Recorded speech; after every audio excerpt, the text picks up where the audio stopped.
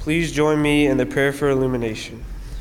Eternal God, in the reading of the Scripture, may your word be heard. In the meditation of our hearts, may your word be known. And in the faithfulness of our lives, may your word be shown. Amen. Today's Scripture is John chapter 18, verses 15 through 18, 25 through 27, and John chapter 21, verses 1 and 15 through 19. Simon Peter and another disciple followed Jesus. Because this other disciple was known to the highest priest, he went with Jesus into the high priest's courtyard. However, Peter stood near the gate. Then the other disciple, the one known to the high priest, came out and spoke to the woman stationed at the gate, and she brought Peter in. The servant woman stationed at the gate asked Peter, "Aren't you one of this man's disciple?" "I am not," he replied. The servants and the guards had made a fire because it was cold. They were standing around it, warming themselves. Peter joined them there, standing by the fire and warming himself. Meanwhile, Simon Peter was still standing with the guards, warming himself. They asked, "Aren't you one of his disciples?" Peter denied it, saying, "I am not." A servant of the high priest, a relative of the one whose ear Peter had cut off, said to him, "Didn't I see you in the garden with him?" Peter denied it again, and immediately a rooster crowed. Later, Jesus himself appeared again to his disciples at the Sea of Tiberias. This is how it happened. When they finished eating, Jesus asked Simon Peter, "Simon, son of John, do you love me more than these?" Simon replied, "Yes, Lord, you know I love you." Jesus said to him, "Feed my lambs." Jesus asked a second time, "Simon, son of John, do you love me?" Simon replied, "Yes, Lord, you know I love you." Jesus said to him, "Take care of my sheep." He asked a third time, "Simon, son of John, do you love me?" Peter was sad that Jesus asked him a third time, "Do you love me?" He replies, "Lord, you know everything. You know I love you." Jesus said to him, "Feed my sheep. I assure you that when you were younger, you tied your own belt and walked around wherever you wanted. When you grow old, you will stretch out your hand, and another will tie your belt and lead you where you don't want to go." He said this to show the kind of death by which Peter would glorify God. After saying this, Jesus said to Peter, "Follow me." Word of God for the people of God. So I'm not sure if you noticed, but as Graydon was reading Scripture, did he seem very, very bright, right? You might have noticed that in the academic challenge, is that the right term? Scholastic Bowl, the Seawood team won.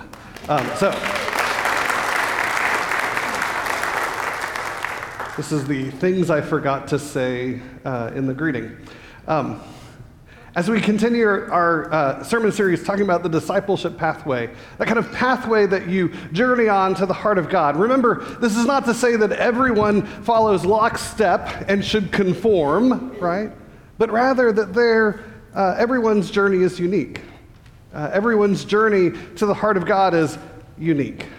But there are places and spaces along the way that history and tradition would tell us that you'll come to. There are those moments when we realize what Jesus has done for us. There are those moments when we realize what life is like as we commit our lives to Christ. There are those moments when we realize that life isn't just about what happens at the church in terms of faith, but that it happens inside us. And then there are those stops along the way when we have come to the place to where faith has become not just an occasional checking in with God or adding something to our calendar, but it is, as Paul would say, a life of praying without ceasing, where the Spirit flows, where our lives are completely living with Jesus. In the midst of these moments, in between the first two stops and the last two stops, there's this thing called the wall.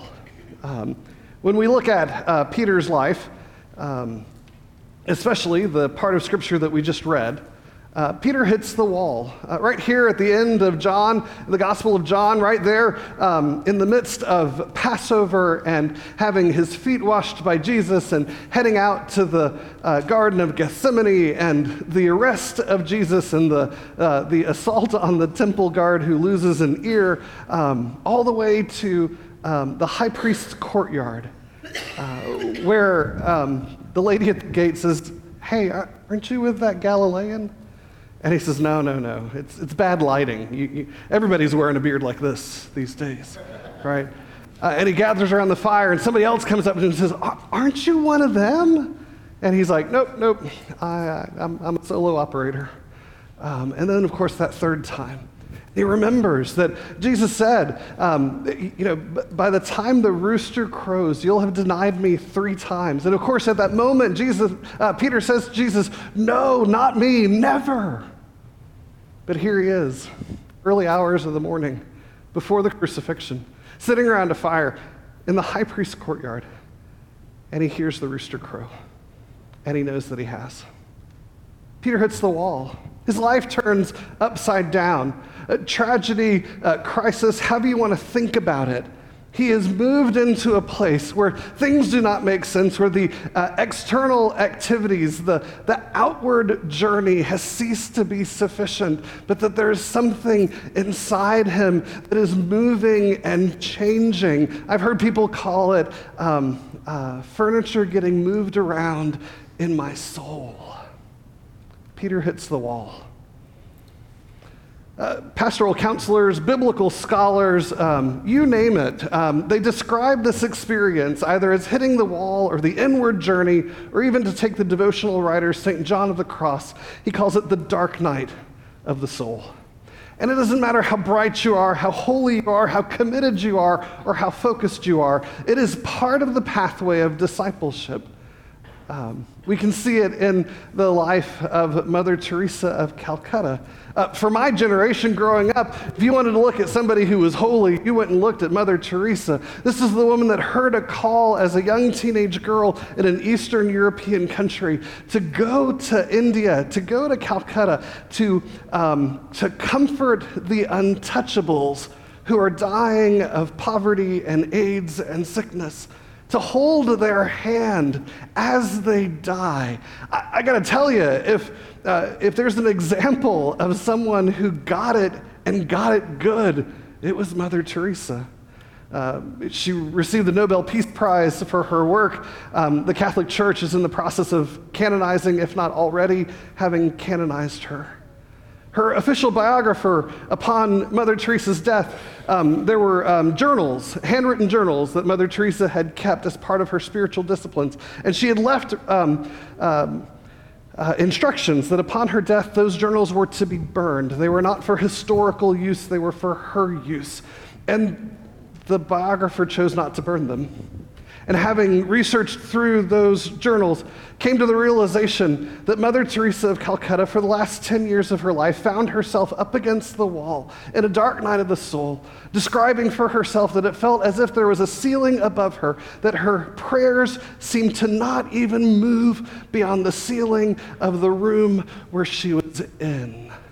She questioned whether she was saved, she questioned whether she was called, and she wondered whether it was her ego that propelled her to care for the poor of Calcutta, or whether it was actually God's call on her life. Let me be honest with you. If Mother Teresa isn't saved, there ain't no hope for this preacher. But can you agree with me that there are points along the way? Mother Teresa is one example.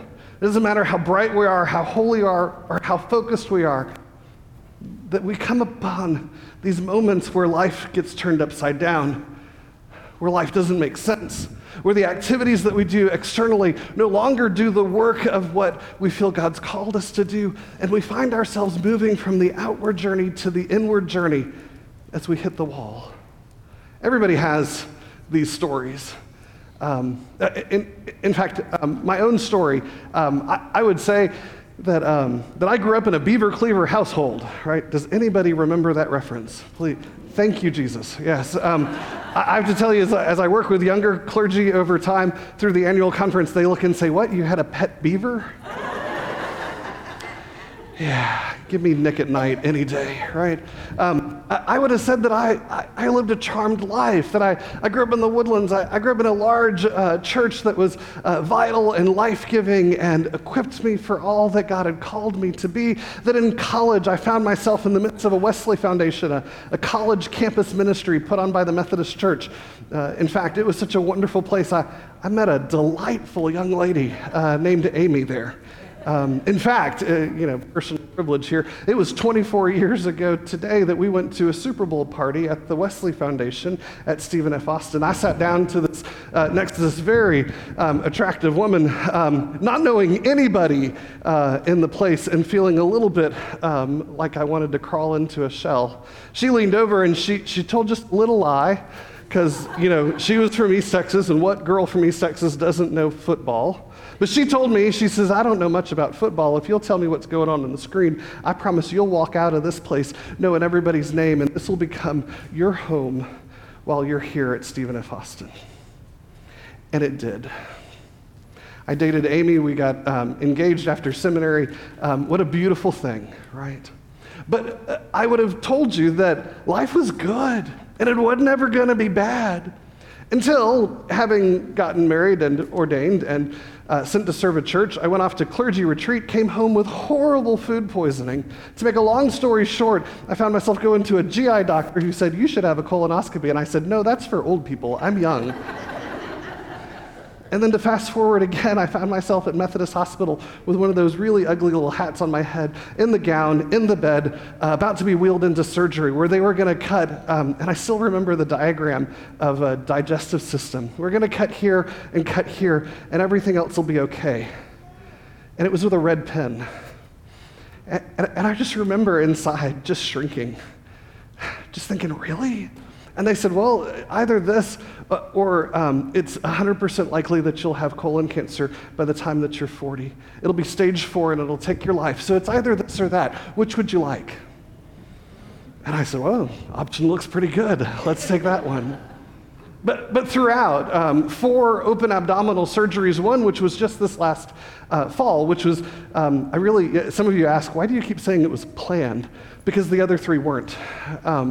And to be able to confidently say that I took enough time, that the church supported me, that I knew what I was doing, that I came back stronger than when I left, is really kind of one of those recurring wall moments for me.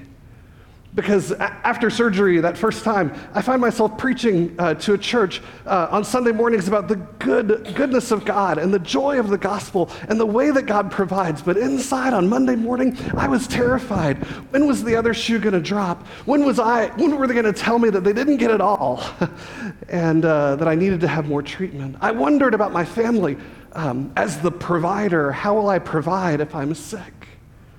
And I have to tell you that I'd love for walls to be one and done. Wouldn't you? Right? Oh, check that box. Took care of that thing. Oops, had the wrong thought, but hey, now I got it all down, under control. But in reality, walls are recurring. They keep coming back around. And I have to say that it's almost like the scars that someone might carry from a cancer treatment surgery, that once remission comes, it's not about the scar being a place of weakness or where you failed, but the scar becomes a place where you identify the strength that you had. Not your strength, but the strength of God in your life. These days, I manage my wall really well by some really simple statements. One is, all healing comes from God. If you've ever sat in a hospital room with me and had me praying over you before you go to surgery, you're going to hear that phrase, all healing comes from God. And the other one is that God reminds me regularly, you were never the provider. It never rode on your shoulders. That if you read scripture, that over and over again in the Psalms, the psalmist refers to God as the great provider. We all have our walls. We all have our places where we get stuck, We all have those moments when life turns upside down, when tragedy strikes, when crisis comes, when suffering is so palpable that it takes the joy out of our duty, out of the service that we offer to God, and we don't really know what the future holds. I'd be willing to say that there are folk right here in this room, much like me when I was in the early stages of my disease and my wall, just trying to keep a good facade, trying to keep a smile on your face and don't let anybody know because, you anchor down this side of the pew, and if people found out you were struggling, what would happen to the pew? The MOVE study, which we've been quoting and working through this whole sermon series, talks about that spiritually stalled or dissatisfied people account for 1 out of 4 church congregants. 1 out of 4. And in some congregations, as many as half the congregants would describe themselves as dissatisfied or stalled, especially with what the church is offering them and helping them to grow in their life in discipleship. I mean, if you look around, don't, but if you look around, that's 1 out of 4, or that's 1 out of 2. And don't forget to count yourself when you're doing the 1 out of 4 and the 1 out of 2. Walls are not a one-time event, but rather they are things we pass through regularly. They are something that we return to as a regular, ongoing relationship with God. You can look at Scripture and find biblical figures who have gone through walls and continue to find them. The story of Abraham in Genesis, his whole story, his whole wall is kind of wrapped around this idea of offspring. God, he and God have a covenant that God will make his children as numerous as the stars of the sky and the sands of the sea. But if you remember, Abraham was well advanced in age and had no children. The wall there he stood next to for 18 years, waiting for Sarah to have a child, whose name was Ishmael. And if you remember, the wall came back around again because Ishmael wasn't of the right part of the promise. And so Abraham's waiting at the wall again, waiting for Isaac. And after Isaac's born 13, 14 years, do you remember what happened? God says, take Isaac and some wood and go up and have a sacrifice on the altar. This is Abraham's wall, where he keeps coming back around. Really, God, I waited this long. I have a child. And now you want me to put him on the altar? Walls are a place of beauty, even in the place of being hurt. I want to be sure that we know that walls are different from trials. Trials are traffic jams, annoying bosses, delayed airplanes, car breakdowns, fevers, right? These are trials. If we're looking at walls, walls are David fleeing a jealous king for 13 years in the desert. Walls are 11 disciples at the crucifixion, watching Jesus, the Son of God, be killed. Walls and trials are different. Walls offer a gift, in that usually as we come into that wall, God is in a nice, neat little box, a clean, easy, small box. And whatever happened in our life to kind of bring about the beginning of that wall experience, oftentimes going through the wall blows open that box, and we begin to see God for who God really is, the sovereignty, the mightiness, the loving, the all-encompassing good that God can be in our lives. But there's a cost of not moving through walls. Just like every stage that we've talked about, there's a stuckness that comes, that if you don't know where you are and you don't know what to grab for so that you might grow and change, that it's very easy to get stuck and stalled and dissatisfied. Over the course of my ministry, I have been at churches where I have watched horrible, tragic, suffering situations happen in people's lives. And instead of moving through the wall over time, they bounce off of it again and again. And every time they bounce off of it, they get a little bit more bitter and a little bit more angry and a little bit more tired. I have to say that there's something beautiful about living life with Jesus, that the disciple Peter finds his way through the wall, not by his own brute strength, but by three simple questions over breakfast. You're familiar with the story, right? After Jesus has been crucified, laid in a borrowed tomb, there are stories of the resurrection, but in John's gospel, that story doesn't happen until the disciples get frustrated, fed up, and they go back to what they knew, which was fishing. So they get in the boat and they go out to fish. And it's not even a good day of fishing. And before long, they smell breakfast on the shore. And they look back and they see a small campfire and they think, we didn't leave anybody back there to make breakfast. And before long, they realize that it's Jesus on the shore. And he's welcoming them back. I got to believe that breakfast was probably a whole lot of chewing and not a whole lot of talking, right? I mean, you've had those moments the day after, the night after, the week after, when something went horribly wrong, and you're all together, gonna have a meal, but no one's talking. But everybody has something on their mind. Jesus calls Peter, and they step away from the group, and Jesus says to Peter those simple words, right? Simon, son of John, do you love me more than these?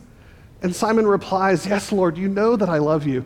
Jesus says to him, feed my lambs. Now this happens 3 times in a row, and I got to believe that the frustration in Peter begins to well up. I mean, almost like he just wants to yell, can't we get this over with? I'm sorry, I screwed up. Can we somehow erase it and make it go away?